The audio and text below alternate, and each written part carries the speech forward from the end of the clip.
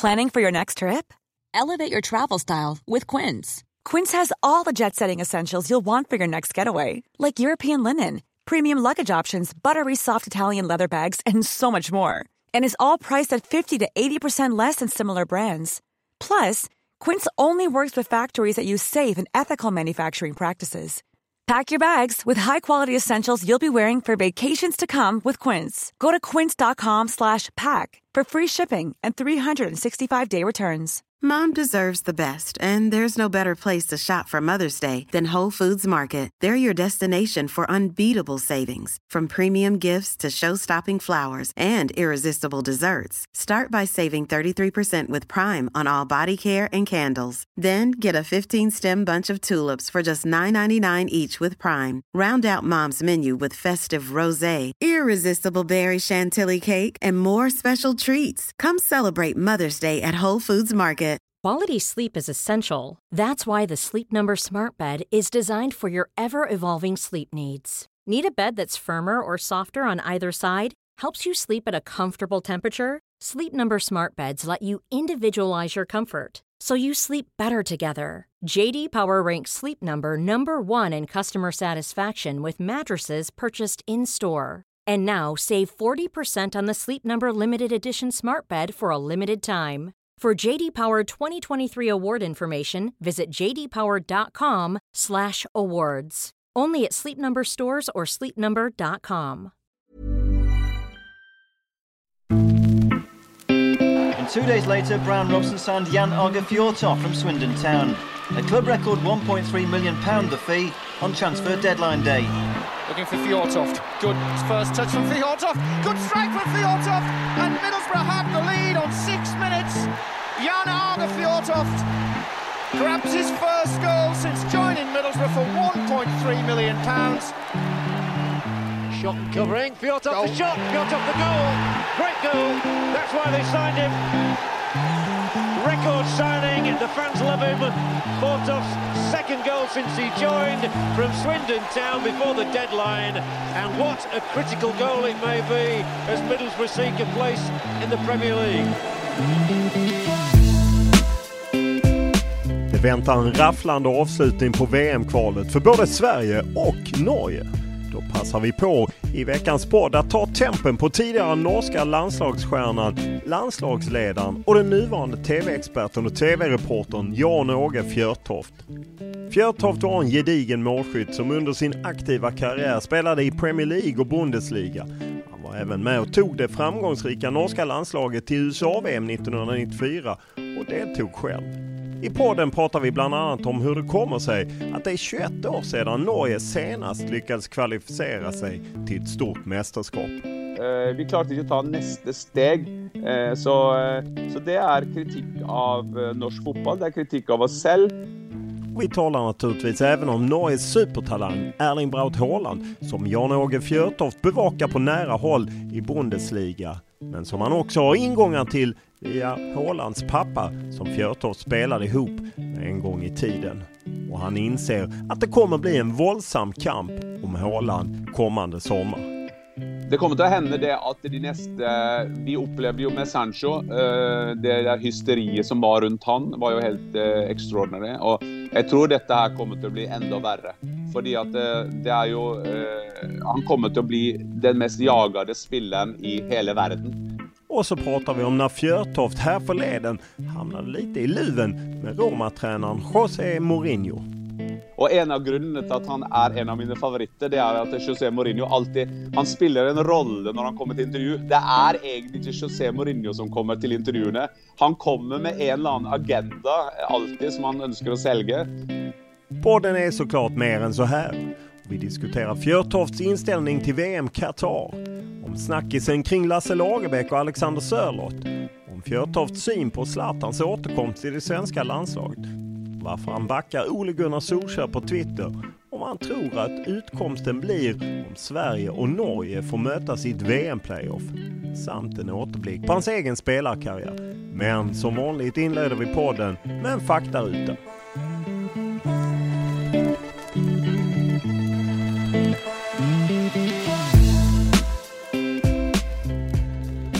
Ålder 54. Bor? Jeg bor like utenfor Oslo i Norge. Familj? Jeg gift. Jeg har vært gift i 32 år. Jeg har 3 barn, 27, 24 og 19. Utbildning? Jeg først en fotballskole, så livets skole, og så har jeg faktisk 9 vekttall, eller studentpoeng på BI før jeg dro til Wien. Løn? Ja, i og med at jeg har mitt eget selskap, så har jeg den lønnen som jeg trenger, så jeg tar ut når jeg trenger noe. Hva kjører du? Jeg har alltid hatt som prinsipp at fotballsko og biler skal være tyske, så akkurat nå så kjører jeg Audi. Hva leser du? Det varierer, men akkurat nå så leser jeg en bok om Stalins innpass i Norge faktisk, kommunismen, og hva som skjedde fra og med sånn cirka første verdenskrig og fram til dagen i dag, vår påvirkning fra Sovjetunionen og Russland. Hva tittar du på?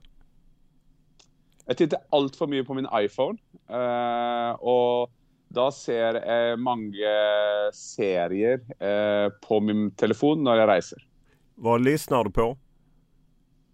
Podcaster, forskjellige typer podcaster når jeg har det mulig. Det jo mye påvirket av min reise. Hvis jeg sitter i en bil eller sitter på et fly, så hører jeg på mange forskjellige podcaster. Akkurat nå hører jeg mest på tyske podcaster, for jeg må holde min tysk ved like. Hva spelar du på?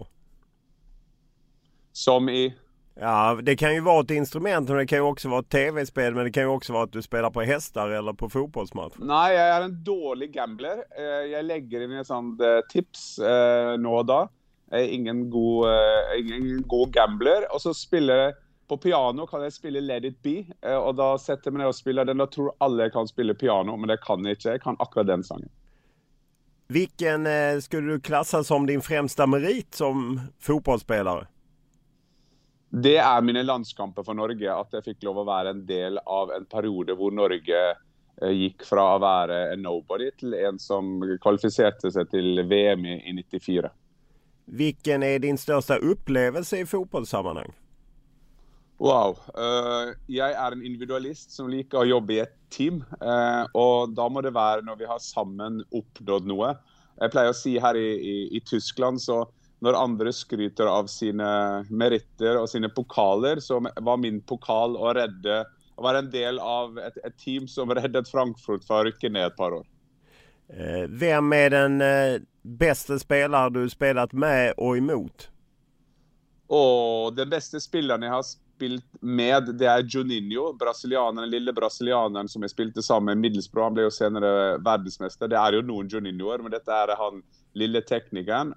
Og som spiss, den tøffeste jeg har spilt mot, det er Desai. Har du någon tröja du är glad du bytt till dig under karrieren? Det er jo sånn at når spisser bytter trøyer, så bytter man ofte med forsvarerne, for det er jo de du står sammen med på slutten av kampen. Men jeg har en Dennis Bergkamp-trøye hjemme. Det er vel den kuleste drakten jeg har, vil jeg tro. Vem är för dig världens bästa spelare genom tiderna?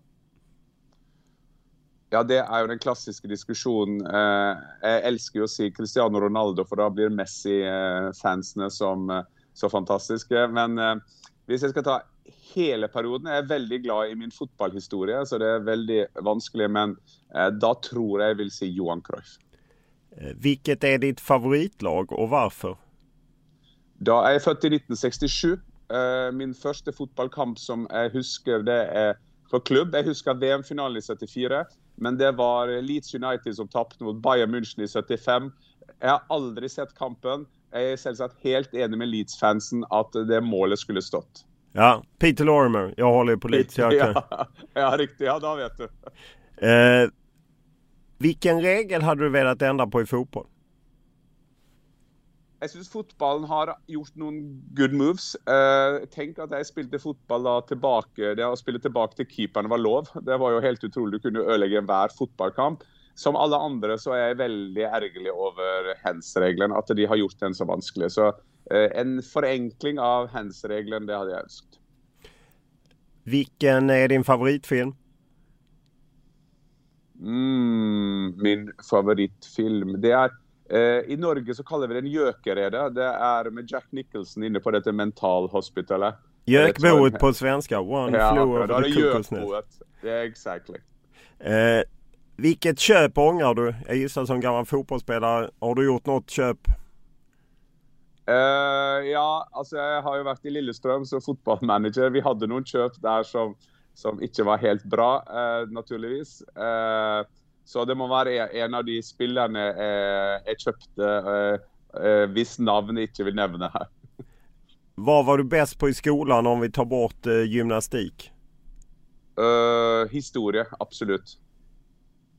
När var du riktigt lycklig senast? Wow, det er et godt spørsmål. Jeg er dessverre en som ikke er flink nok til å vite akkurat der og da at this is good. Den er vanskelig. Når var jeg lykkelig sist? Det var sikkert når jeg var hjemme i min landsby hvor jeg er fra, fordi at ved siden av flysetet så er det eneste stedet hvor jeg slapper helt av. Det er en landsby som heter Gurske. Vilken var din tuffaste kris? Min tøffeste kris, det var når jeg ikke skårte mål, og det var de verste 30 minuttene av mitt liv, sa Jimmy Greaves en gang, og den pleier å si selv. Men da jeg kom til England som fotballspiller, da slet jeg veldig i begynnelsen, og ikke skårte mål, og var på vei på utlån, for jeg måtte redde en VM-plass for Norge. Så det var nok første halve sesongen min i engelsk fotball.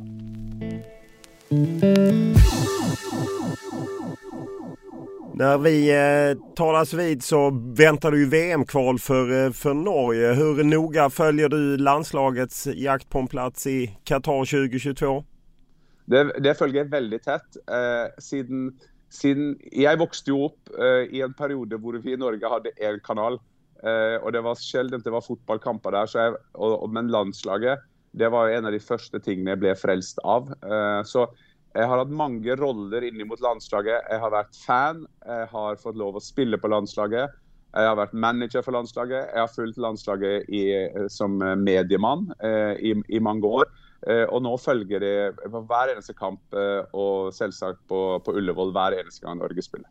Det är ju dramatiskt. Norge 2 i gruppen, har Lettland och Holland kvar att möta, samtidigt som Turkiet har ju rätt lätt och kan gå om man förlorar mot Holland, Nederländerna. Hur tror du det slutar? Blir det en playoff-plats eller kan ni till och med ta första platsen?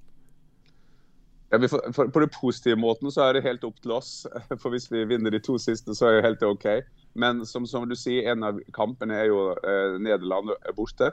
Men så er det igjen en gang sånn at Norge, for å komme til et VM så må du ha minst et mirakel. Det må Norge ha, og da må vi ta det i Nederland. Samtidig så er det litt bittert å tenke på at den kampen som kanskje avgjør alt, det er jo vår hjemmekamp i Spanien mot Tyrkia, hvor vi da taper 3-0. Vi fikk jo ikke lov som eneste nasjon i verden å spille hjemmekamper i fotball, så den kan nok dessverre bli avgjørende. Ja, det var ju under corona som era myndigheter satte stopp. Det var ju massa palaver och det var ju då ni även fick skicka ett nödlandslag till en träningslandskamp. Det er helt riktig. Det er helt riktig. Og det, altså, skal ikke begynne å diskutere pandemien, men det er litt sånn klassisk norsk. Vi skal jo være best i klassen på alt. Men det er helt riktig at det endte opp med et nødlandslag som for øvrig var veldig gøy å følge. De spilte jo helt heroisk mot Østerrike i Wien. Finns det en besvikelse just att det kan kosta det blev väl 1-1 hemma sen mot Turkiet, men finns det en besvikelse att på något sätt myndigheterna tvingade landslaget spela i Spanien den matchen?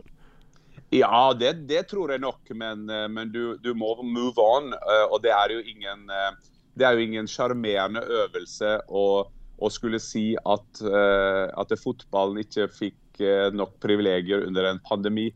Så den har roet seg ned diskusjon, men slik jeg kjenner Ståle Solbakken, så det nok langt fremme på hans agendalista. Men han veldig opptatt av at nå skal vi må komme oss i mål med denne kvaliken. Og Ståle en mann som flink til å få resultater, så vi krysser alt vi har av fingre.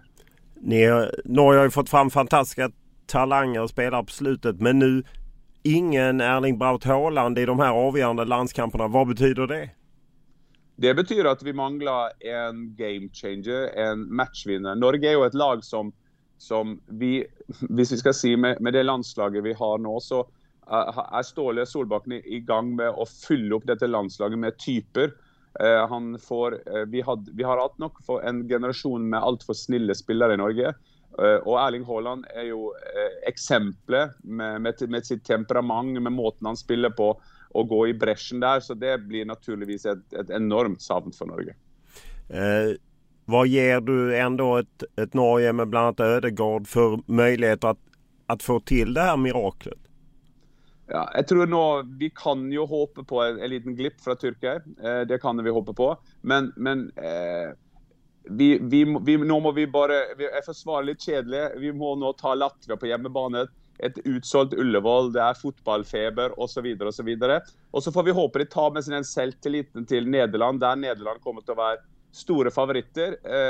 Og det jo en del av Norges fotballhistorie, det at vi har vært denne Daviden som da skulle få resultat. Det var i hvert fall sånn vi var på 90-tallet, så vi får håpe at de kan klare å gjøre det. Men så tenker jeg også det at hvis vi drar til Nederland med den selvtilliten, så alt mulig. Og vi, som sagt, vi har en landslagssjef som flink. Han var det i København til å hente resultatene sine når han trengte det som mest. Du nöjd med skiftet? Man sparkade ju Lasse Lagerbäck eller läste honom från kontraktet när det ju då inte blev något EM-spel. De åkte ju mot Serbien i playoff och gick på Ståle Solbakken. Tycker du att det har varit ett bra skifte? Absolutt. Vi trengte en ny generasjon landslagssjef i Norge. Vi trengte en landslagssjef som var veldig opptatt av norsk fotball. Vi trengte en landslagssjef som var på stadion, som ikke satt på sitt hjemsted og så kampene. Og det ingen kritikk av Lagerbäck, for det var hans måte, og det var hans forutsetning sikkert for å ta det norske landslaget på det tidspunktet. Men jeg ser hvor bra det at vi nå har en ung, vital landslagssjef som med i fotballdebatten, som ses i norsk fotball. Det veldig viktig å gi inspirasjon til alle de som i norsk fotball har som sin store drøm å spille for landslaget. Om det inte blir något VM-spel, det ett misslyckande för Ståle Solbakken med tanke på att ni ändå har så många unga, bra spelare som spelar för stora klubbar? Det nok misslyckat hvis at han avgår som landslagssjef uten å ha klart noe mesterskap. Men dette mesterskapet her har vært, eller kvaliken nå, har vært veldig vanskelig. På den måten at vi har jo vært innom det med pandemien, det jo en ting. Men samtidig så må også Ståle nå bygge opp et landslag med typer. Det som litt hva skal jeg si, det som lyver litt det norske landslaget når folk sier ja, dere har mange gode spillere på gang, dere har mange gode talenter. Det ingen god balanse i norsk fotball, i norsk landslagsfotball. Vi har gode offensive spillere som gjør det bra i sine klubber, men vi sliter bakover. Vi har ingen forsvarsspillere. Vi har heller ingen klar første keeper. Så det ingen topp balanse i det norske landslaget. Det ei heller demografisk så det ikke et ideelt landslag hvor nå jo det en gang sånn at disse landslagene blir jo sammenlignet med hva vi gjorde på 90-tallet. Det som jeg tror var noe av nøkkelen den gangen, det var at vi hadde en god balanse i laget, og så hadde vi god balanse i alder. Du hadde en Erik Torstvedt, en Rune Bratseth som var the leader of the pack, og vi mangler litt det, og det står det nå i ferd med å få til, så jeg vil nok tro at neste kvalik den som dette laget kommer til å kunne peake i. Om du ser på Lasse Lagerbäck, det var ju ett väldigt stök kring honom på slutet med Sörloth-bråket. Hur förvånad, som han ju sen tog vidare i sin assisterande bok nu nyligen som var en snackis i Norge. Hur förvånad var du över det? Att det blev så en stor grej? Ja, boken eller Sørloth-saken? Ja, boken och där ju Sørloth-saken återigen fick nytt liv så att säga. Ja, nå varte jo støyen rundt boken i Norge i akkurat 4,5 minutt, så den forsvant jo ganske kjapt. Jeg var vel mer forvånet at man laget en bok noen dager før en svært viktig landskap, hvor man da sa hvor viktig det var at det norske fotballandslaget holdt sammen, og hvor viktig det var at norsk fotball holdt sammen. Men Olof, jeg har veldig, veldig stor respekt for Lagerbäck sin karriere, som har klart det i de landene han har vært i. Han har gjort noe som vi i norsk fotball har slitt med, å komme til sluttspill, og den saken med Sørloth, dette skjer jo av og til i forskjellige lag. Det som var kjedelig for Lagerbäck og for det norske fotballandslaget, det var jo at det kom ut. Og det var nytt i norsk fotball. Men det er vel et speil av hvordan media, hvordan vi jobber med også enkelte fotballspillere. Fotballspillere har jo nå blitt noen løpende mediehus med kanaler og følgere som alle andre, og da er det ikke så lett å holde det innomhus. Det er Bjørneby, helt over, heading inn, og det er goal! Det er 2-0 for Norge! Og det er Jan Åge Fjørtoft som skårer sitt første VM-mål i denne kvalifiseringen. Igjen er det Bjørneby og Jostein Flo som gjør forarbeidet. Glimrende serve av Stig Inge på lengste stolpen, hvor Jostein Flo som et fyrtårn over alle tyrkerne styrer ned til Jan Åge som setter nærmest i åpent mål. Glimrende norsk dødball. Og han kan bare styre ballen i mål, Jan Åge Fjørtoft. Du som ju då var med på Egil Drillos tid.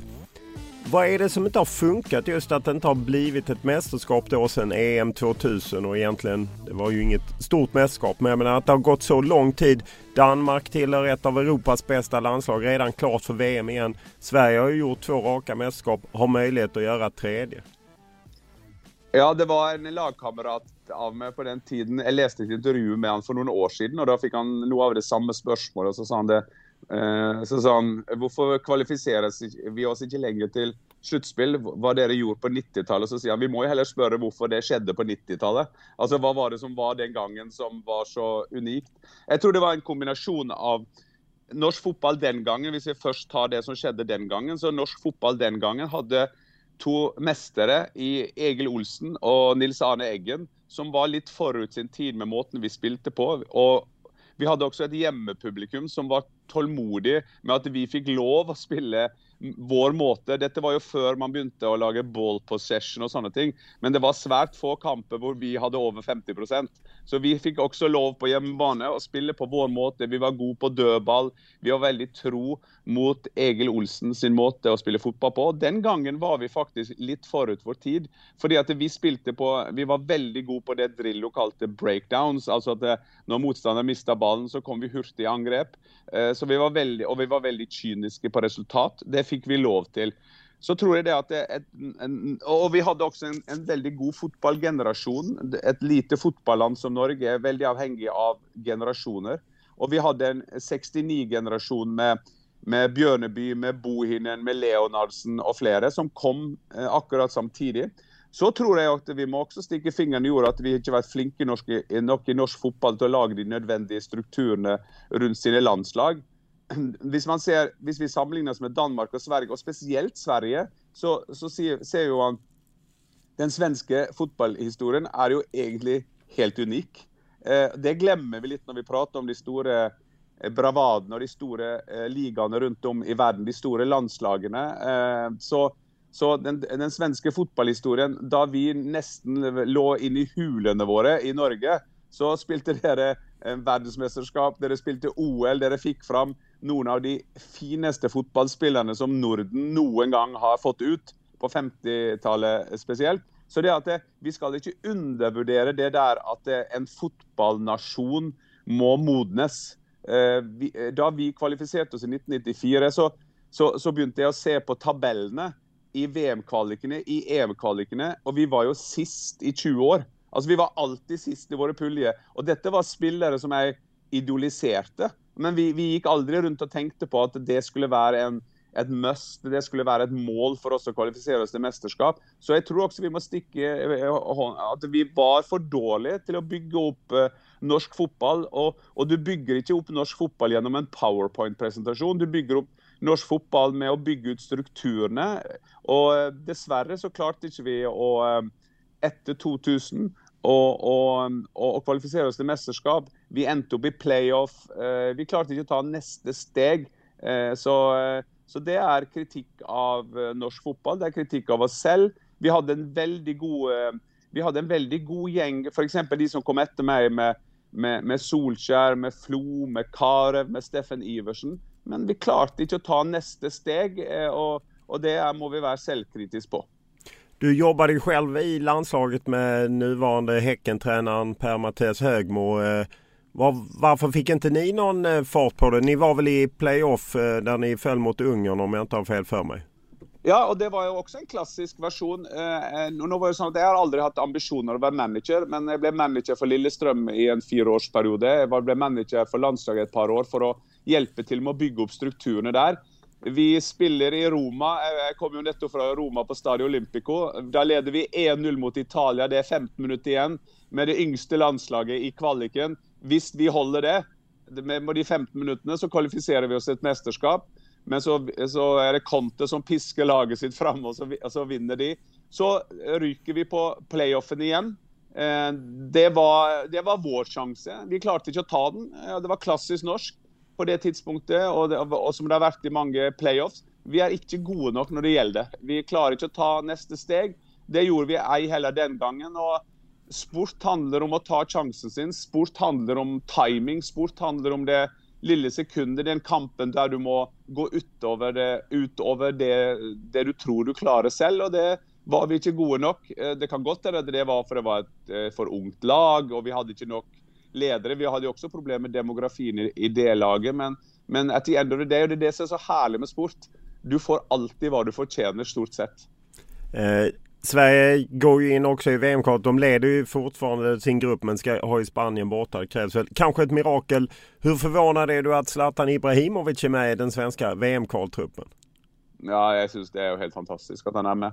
Jeg er jo stolt på vegne av nordisk fotball, skandinavisk fotball, at vi har klart å fått fram en spiller som Zlatan. Det nesten uvirkelig.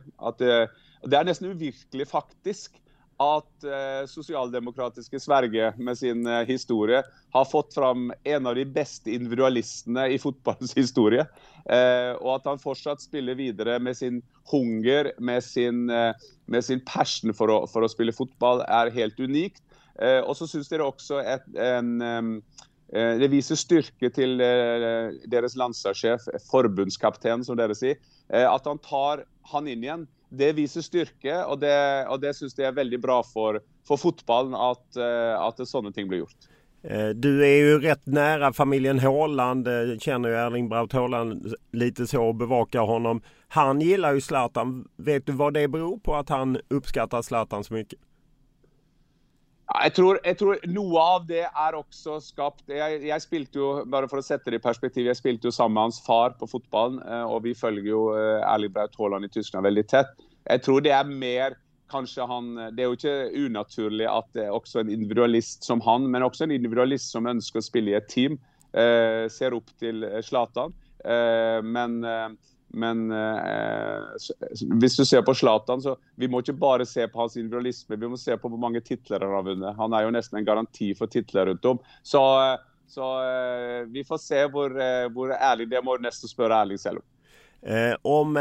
Det ju ingen omöjlighet att både Sverige och Norge hamnar i ett playoff. Vem det störst mardröm för? Är det en mardröm för Norge att möta Sverige i ett playoff, eller är det en mardröm för Sverige att möta Norge? Det tror jeg faktisk verst for Sverige, fordi at Sverige skal jo kvalifisere seg til VM. Det har de lagt inn i sin plan, mens Norge en superbonus. Du var jo inne på det, det 21 år siden vi var i et mesterskap sist, så da har vi David-rollen igjen. Så jeg hadde jo syntes det vært en drøm om vi skulle møte Sverige i et playoff. Da jeg vokste opp så var jo Sverige-kampene det største. Av en eller annen grunn så var det mye større når vi møtte Danmark. Så jeg husker jo detaljer for når vi satt og så på Norge-Sverige. Så det håper jeg veldig at vi møter Sverige i playoff. Vem går vinnande ur om Sverige-Norge möts i en... Det är ju bara en match om man möts i playoff. Vem vinner en sån match? Det är helt klart Norge. Sverige har ingen chans. Men nej, det tror jag att det är i vår David-rolle så kommer vi til å slå svenskene, og det hadde vært en ekstra bonus. Men det er jo sånn at min generasjon, vi vokste jo opp med Sverige som den storebroren, ikke sant? Og så fant vi alt for mye olje og alt for mye gass, og da blir selvtilliten til oss nordmenn blir jo helt enorm, som du sikkert kjenner til. Så jeg tenker at det blir ikke så lett for Norge alltid å kjøre det der challenger position. Altså, men jeg tror akkurat skulle vi møte Sverige i et playoff, så kommer vi til å være veldig opptatt av å kalle oss David, ja. I Norge har det ju varit en oerhörd diskussion kring Qatar, mer än kanske i något annat land, och jag menar landslaget har ju haft de här tröjorna. Vad är din inställning om, och jag menar bara i de senaste dagarna har ju Norges högsta polischef kring ekobrott menar ju att man ska inte åka för då stöttar man korruption. Hur ser du på den diskussion som har varit? Jag vet att norsk fotboll har tagit beslut att man ska åka på ett extra årsmöte. Ja, i bunn hos meg så ligger et prinsipp om at jeg mener at boykott ikke er riktig. Det var fordi at, og det bare preg av, det er egentlig to ting. For det første at vi boykottet Moskva-OL i 1980. Det preget veldig, jeg var 13 år, det preget meg veldig å se utøvere som ikke fikk lov å utøve sin idrett.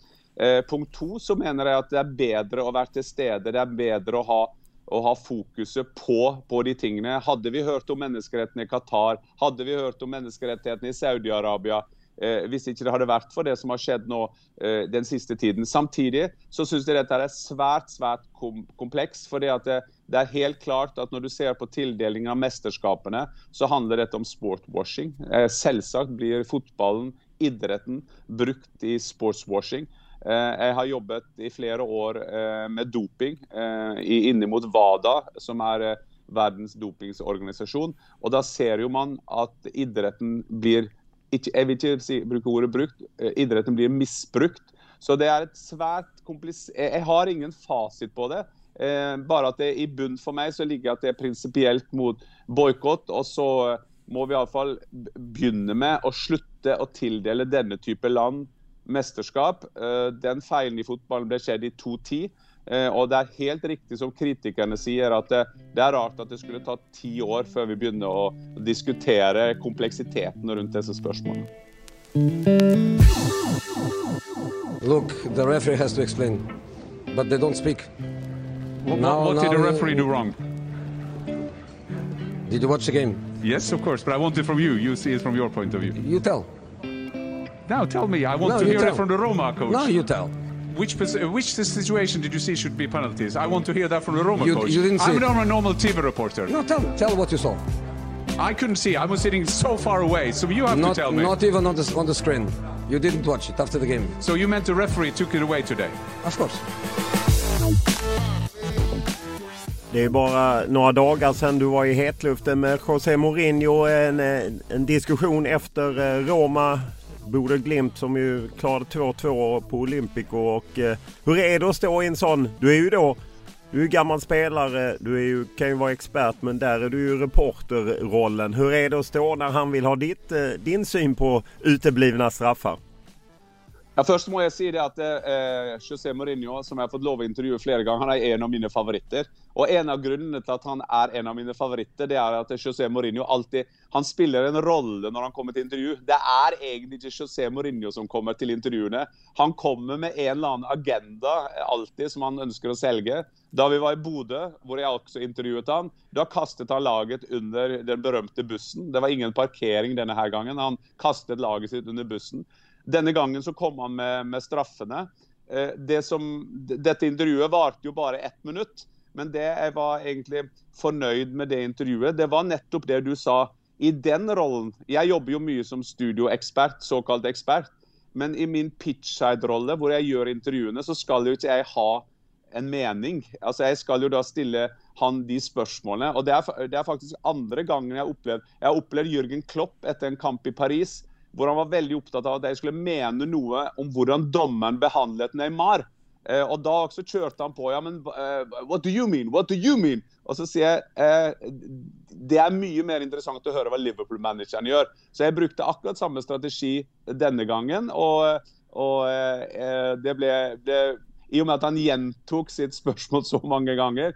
Det er jo mange som sier at jeg skulle ha kontret med at Roma sitt 2-2-mål var jo offside. Men igjen så mener jeg da at det er min rolle som reporter. Jeg skal ikke begynne å kaste bensin på bålet på det. Nej, ditt jobb, vad har du för uppdrag? Jag vet ju att du är väldigt aktiv på Twitter, kanske lite podcast. Du har en krönika i Tyskland och du jobbar då för Nent via Play, via Sat. Är det som är dina uppdrag? Mitt hovedoppdrag, eller det jeg egentlig driver med, jeg driver et kommunikasjonsselskap i Norge. Og der jobber jeg inn mot forskjellige selskaper. Og da, jeg bruker å si det at jeg har for eksempel et oppdrag hvor jeg jobbet med reguleringer i kommunen. Så da er du langt unna Stadio Olimpico. I fotballen i mitt selskap gjør vel kanskje en tredjedel, kanskje litt mer til tider. Og de siste årene så har jeg tillegg til Nenta, som er min som jeg har vært i Nent-systemet som heter Viasat tidligere, så har jeg vært nesten i 20 år, som er veldig lenge. Så jobber jeg også for utenlandske TV-selskap som ekspert.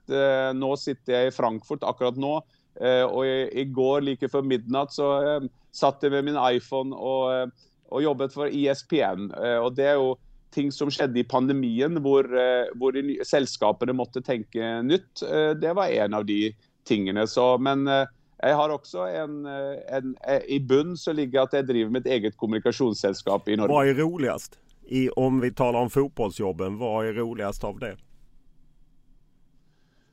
Ja, fotballjobben i Nent-systemet så var jeg først 8-9 år så var jeg host, jeg var programleder.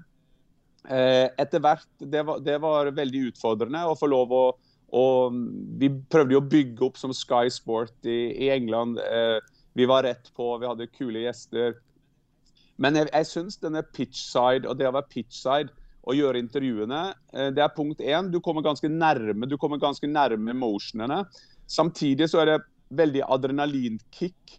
Når man er ute der, så i fotballen, spesielt i Champions League, som jeg har jobbet med i mange år før vi mistet rettighetene, så er det en veldig kamp om å få de beste intervjuobjektene. Da må du bygge opp tillit, da må du være til stede, you're in or you're out, så du må være on the road hele tiden. Og da er det noe som kan ligne på det å vinne en fotballkamp, der du føler at jeg har fått lov å tatt med seerne, the viewers, at jeg har fått tatt med de inn i en fotballgarderobe, altså symbolsk snakket, fordi at jeg ønsker at vi skal ikke behandle fotballspillerne som maskiner. Når jeg ser en fotballspiller, når jeg ser José Mourinho, så ser jeg en ung gutt fra Portugal som en gang begynte som oversetter for Bobby Robson, som kjempet seg oppover i hierarkiet.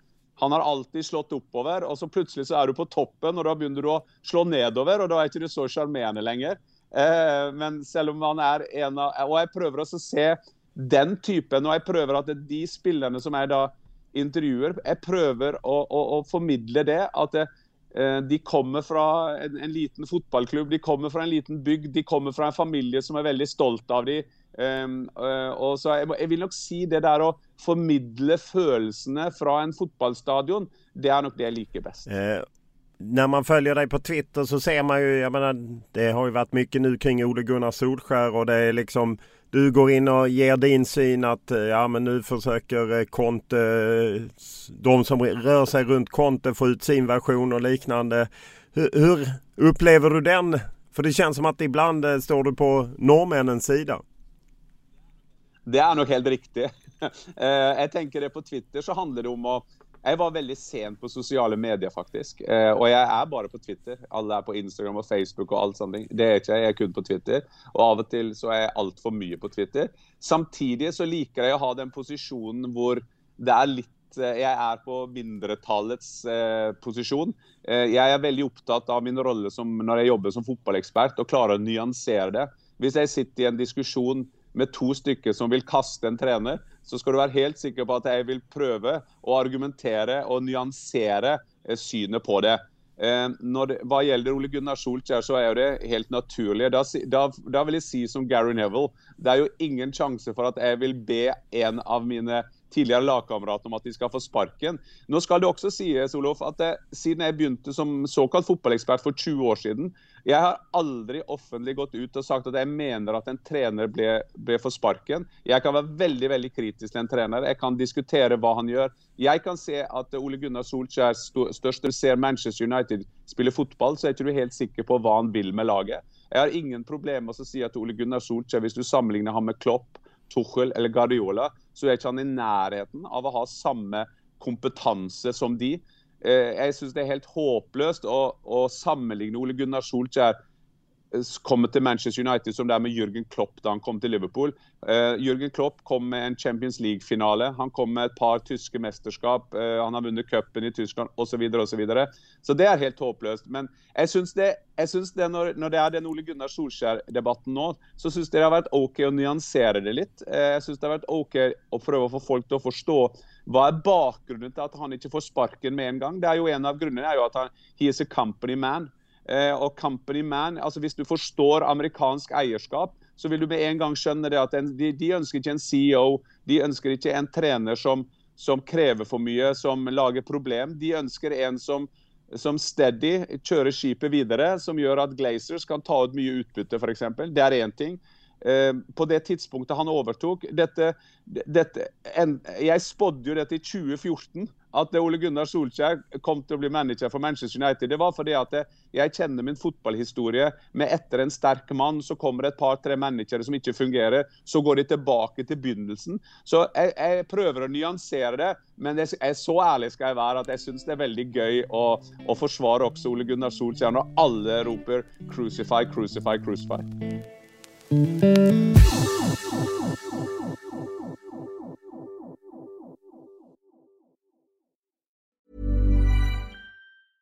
Mother's Day is around the corner. Find the perfect gift for the mom in your life with a stunning piece of jewelry from Blue Nile. From timeless pearls to dazzling gemstones, Blue Nile has something she'll adore. Need it fast? Most items can ship overnight. Plus, enjoy guaranteed free shipping and returns. Don't miss our special Mother's Day deals. Save big on the season's most beautiful trends. For a limited time, get up to 50% off by going to BlueNile.com.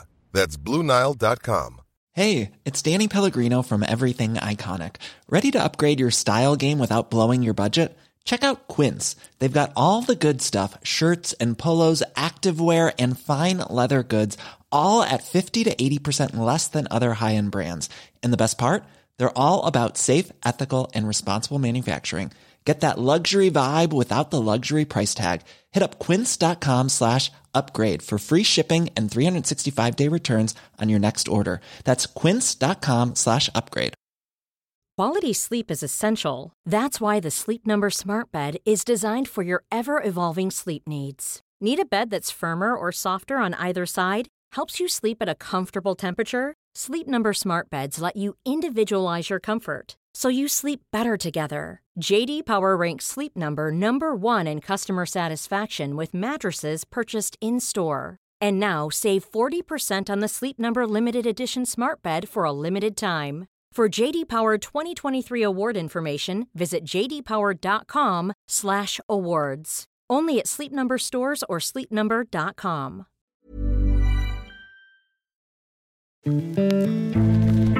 Hvordan klarer du å absorbere? For at jeg vet at du en rolig kar, og jeg ser det på deg at det koker både her og der. Hvordan tror du klarer etter hvert å absorbere dette her? Nå spiller du fotball i Tyskland, det et av verdens største fotballland. Ja, det sant det, og det om ikke den største klubben i Tyskland, så den største, så nei, det kjekt. Jeg har et kjekt liv. Gratulerer med dagen. Jeg tror jeg sier det på vegne av det hele norske folk.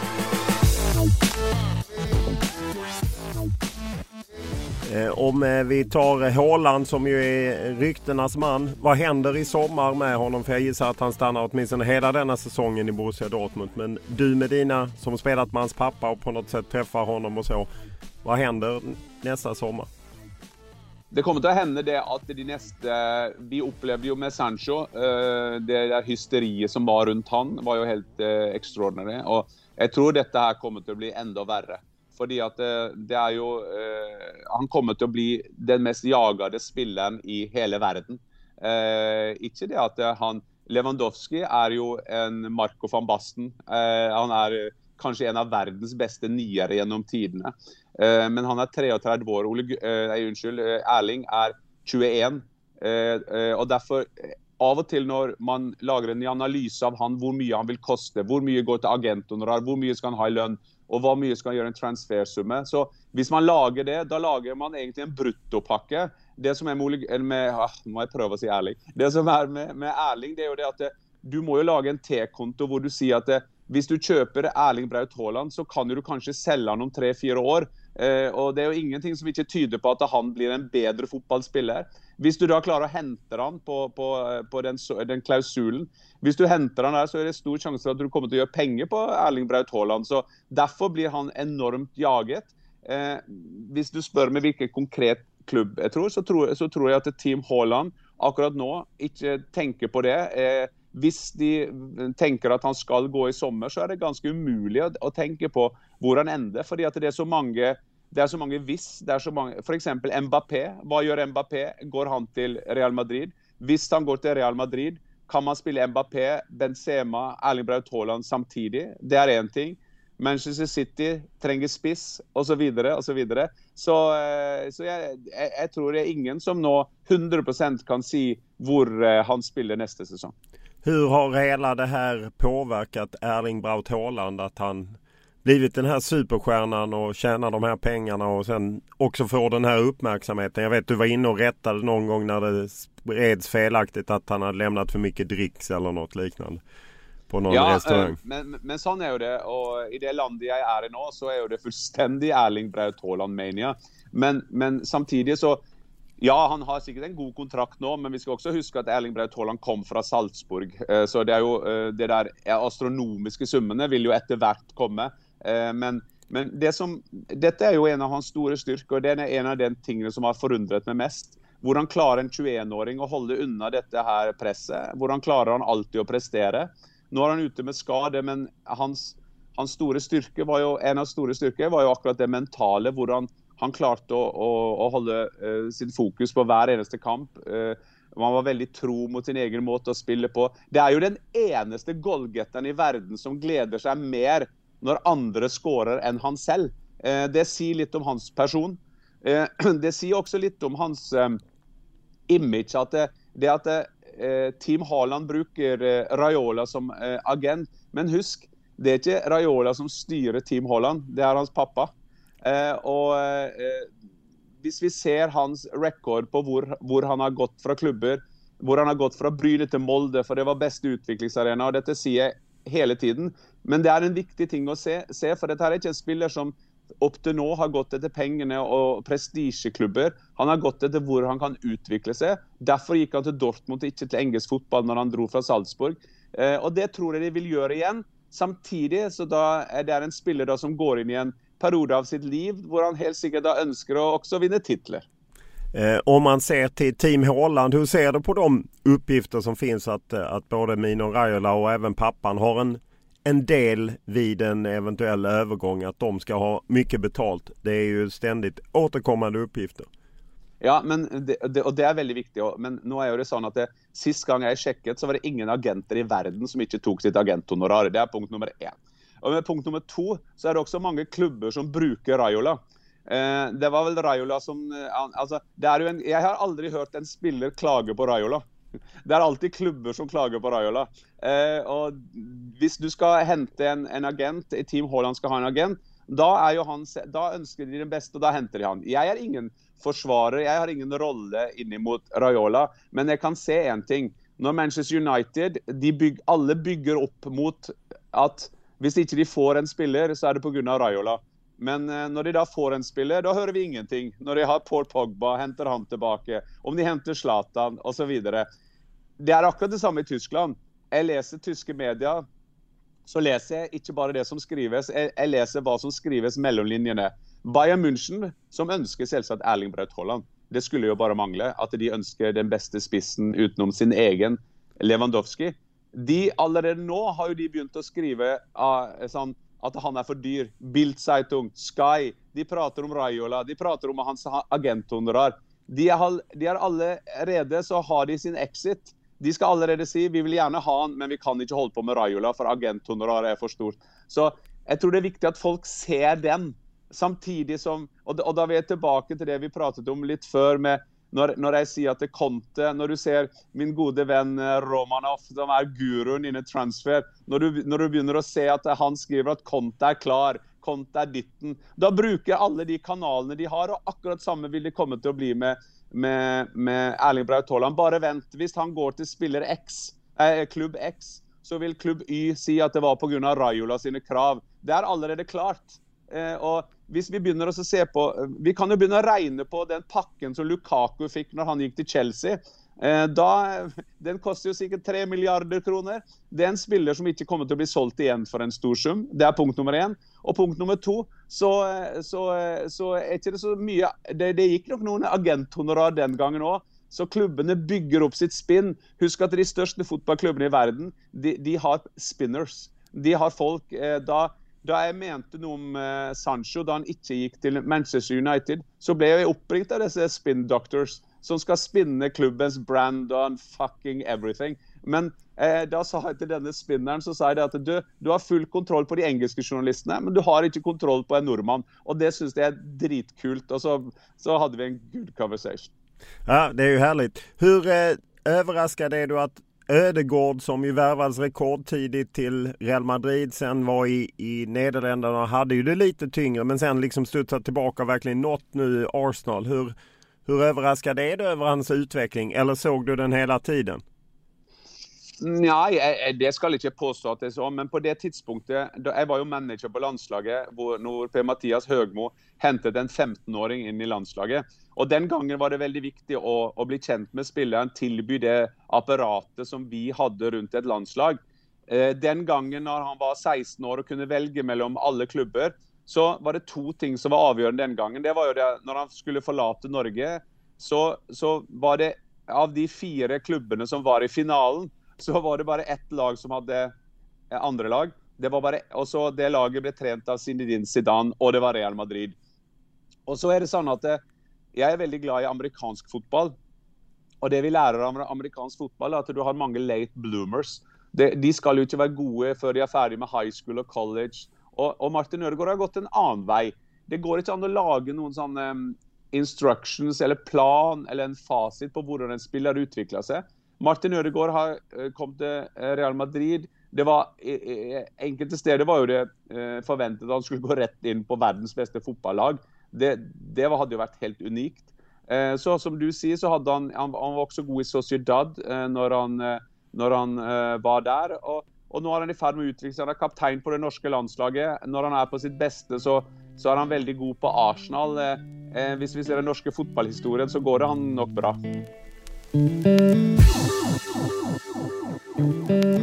Der Joker, Westerthaler gegen Sforza und dann kommt Fjørtoft! Man kann es eigentlich nicht glauben. 5:1 für Frankfurt. Ein Übersteiger direkt vor dem Torschuss. Das hat es noch nie gegeben. 5:1. Jan-Åge Fjørtoft setzt den Schlusspunkt für Eintracht Frankfurt. Schluss in Frankfurt. 5:1. Unglaubliches Spiel, unglaubliche Dramatik. Aber reicht es unterm Strich? Om vi tittar tillbaka lite kort på din karriär, du är ju nu i Frankfurt för att du hjälte där, ju lite kulthjälte, för du gjorde väl ditt sista mål i klubben var väl det som också räddade klubben kvar i Bundesliga. Ja, det var ikke helt mitt siste mål, men det var mitt viktigste mål for det. Så det var en fantastisk tid å få lov å spille tysk fotball. Jeg har alltid vært, fra jeg begynte å følge fotball, så var jeg en fan av engelsk og tysk fotball, så for meg å få lov å spille i de to ligaene det var fantastisk. Men jeg ville så absolutt ikke vært forut min tid i England, hvor jeg spilte på mange klubber i løpet av en kort periode. Det jo sånn i England, heldigvis, for en spiss da, at jeg var jo i England i en tid der bare du fikk nok spisser, så var alt ok. Managerne, så selv om hvis du tappte 2-0 i England, og hadde hatt 4 sjanser, så en engelsk manager, we would have won 4-2 for fuck's sake. Altså det var sånn, så get another striker. Så nei, jeg hadde en fotballkarriere som jeg veldig glad for jeg fikk lov å være en del av. Jeg fikk lov å være en del av et norsk landslag, jeg fikk lov å spille i Østerrike, jeg fikk lov å spille i England og Tyskland, og jeg var en god målskårer. Jeg var en som var veldig opptatt av å analysere hvordan man kom til målsjanser. Samtidig så var jeg en som var alltid driven med det å være glad i å spille fotball. Jeg var passionate med å spille fotball, og for meg så handlet fotball om å være, som jeg sa, en individualist i et lagspill. Og jeg har aldri, det å være egoist, det ingen problem å ha en egoist i et lag, og det fordi at en egoist, for at jeg skulle skåre mine mål, så måtte jeg jobbe veldig tett med han som slo krossene fra høyre, han som gjorde det fra venstre. Så den teamfeelingen, den var helt unik, og så var det fantastisk å skåre mål, og da spør folk meg, ja, men hva tenker du på karrieren din nå? Så tenker jeg, altså så da pleier jeg å si det at jeg har skåret 308 mål på 614 kamper, men jeg har aldri tenkt på min fotballkarriere, og det oppsummerer vel en goalgetter. En goalgetter går alltid rundt og tenker på målene jeg skåret i første runde i cupen i Østerrike, og det tenker jeg sånn typisk goalgetter-snakk. Hur var tiden i Middlesbrough som ju då var kanske ett lag som fick mycket uppmärksamhet, man värvade stora stjärnor, du nämnde ju själv i faktarutan Juninho och så. Hur var det att spela i den klubben? Det var inte så glamorös stad, men ni hade många stjärnor. Nej, och jag hade ju vi rykket jo ned med Swindon Town for Premier League, så jeg spilte jo i Division 1 i Championship, og da var det mange, jeg ble linket til mange forskjellige klubber, men så kom Middlesbrough inn, og Brian Robson ringte, og det var jo sånn at før han kom til Robson, så synes jeg det var helt utrolig at Brian Robson, the legend, ringte, og da ble jo jeg spilte 8 siste kampen i Championship, så jeg gikk jo fra en bunnlag i Championship, vi hadde en veldig dårlig sesong i Swindon til Middlesbrough. Jeg veldig glad for jeg fikk lov å være med på den revolusjonen som var i Middlesbrough. Man gikk fra en stadion, Ayresome Park, inn til Riverside. Vi fikk nye spillere. Jeg ble vervet for, jeg tror, 1,5 millioner pund. Og var da record signing, og så gikk det, som du sa, 1 eller 2 år, så hadde vi kjøpt Barnby fra Tottenham for 5 millioner. Vi kjøpte Ravanelli, som hadde nettopp vunnet Champions League for Juventus. Vi hentet Juninho, som vi sa. Vi hadde Emerson, som var der. Vi hentet Branco, som på det tidspunktet sikkert var 63 år. Han som vant VM. Jeg pleide å si til han at du den eneste jeg har spilt sammen med som vant VM i 58 i Sverige. Fordi at han var så gammel da han kom til oss. Men det var en fantastisk tid der vi var... Det var sånn optimisme. Det var Middlesbrough en by som så full med passion. Det Sunderland, det Newcastle, og alle de klubbene her spilte med fulle hus, og det var en time så hadde du alle klubbene rundt det, så det var en veldig, veldig fin fase. Du hade ju även en tid, som du nämnde också, att du var manager för Lillestrøm. Hur kom det sig att du gick in i den delen av fotbollen? Lillestrøm jo det laget, vi er jo, jeg vet ikke med det som heier på Leeds, men det var det var ikke tilfeldig at det var Leeds, fordi at det ofte så kan du se på når du født, hvilke lag du følger, fordi at det da du begynner å bli interessert i fotball. Slik at jeg husker min første kamp var Vest-Tyskland-Nederland i VM-final. Da ble jeg som alle andre forelsket i Nederland og Johan Cruyff, men samtidig var min andre kamp Bayern München-Leeds. Igjen så vant tyskerne, det var samme spillerne, så da ble min fascinasjon for tysk fotball født. Ikke minst for underdogen Leeds tappte, så da følte jeg Leeds. Og det var akkurat sammen med Lillestrøm, fordi da Lillestrøm rykket opp i toppdivisjonen i Norge, det var i 75, da var jeg 8 år og begynte å følge norsk fotball, og da var det Tom Lund, som alle nordmenn elsker. Han var fantastisk, mittfältare. Helt riktig. Han var helt unik spiller, og han blir alltid husket som spilleren som takket nei til å gå til Ajax, som takket nei til å gå til Bayern München. Jeg fikk senere da lov å jobbe med han, for det var min klubb, Lillestrøm. Jeg spilte med klubben, jeg ble seriemester for klubben. Og da Per Berg, som er den som har spilt flest kamper på Lillestrøm, han var en suksessrik forretningsmann. Da han gikk inn i Lillestrøm, sammen tok han med seg Tom Lund inn i det teamet. Og da møtte de helt tilfeldig på en parkeringsplass, og da ble vi stående vi tre og prate. Og da sa han, du har ikke lyst til å gå inn i management? Og så sa jeg, nei, jeg har egentlig ikke tenkt på det, jeg vil egentlig gå medieveien, men så satt vi oss sammen, og da hadde jeg 4 år som manager i Lillestrøm. Men jeg satt da som en forutsetning at jeg kunne fortsette å jobbe i TV, men det var 4 herlige år med den klubben jeg fortsatt elsker, som jeg følger tett fortsatt, om ikke så tett som i managerrollen. Men det har aldri vært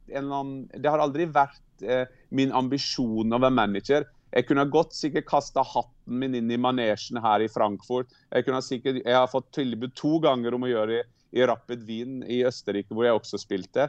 Men det har aldri vært noen ambisjon om å gjøre det. Nej.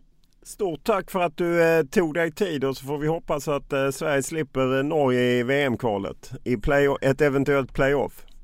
Tusen hjertelig takk, det var veldig hyggelig å prate med deg, og jeg håper etter at jeg har pratet med deg nå, så kommer jeg til å digge hvis vi kommer til å møte Sverige i playoffen. Da får vi prates igjen. Ja, då får vi absolut pratas igen. Stort tack!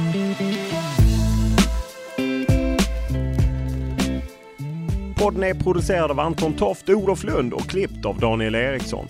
Och vi tar tacksamt emot alla era synpunkter, idéer, önskemål eller vad det nu må vara. Enklast är alltid att mejla mig olof.lund@tv4.se. Eller så kan man skriva till mig via Twitter eller Instagram, och då är det Olof Lund som gäller i ett ord. Stort tack för den här veckan!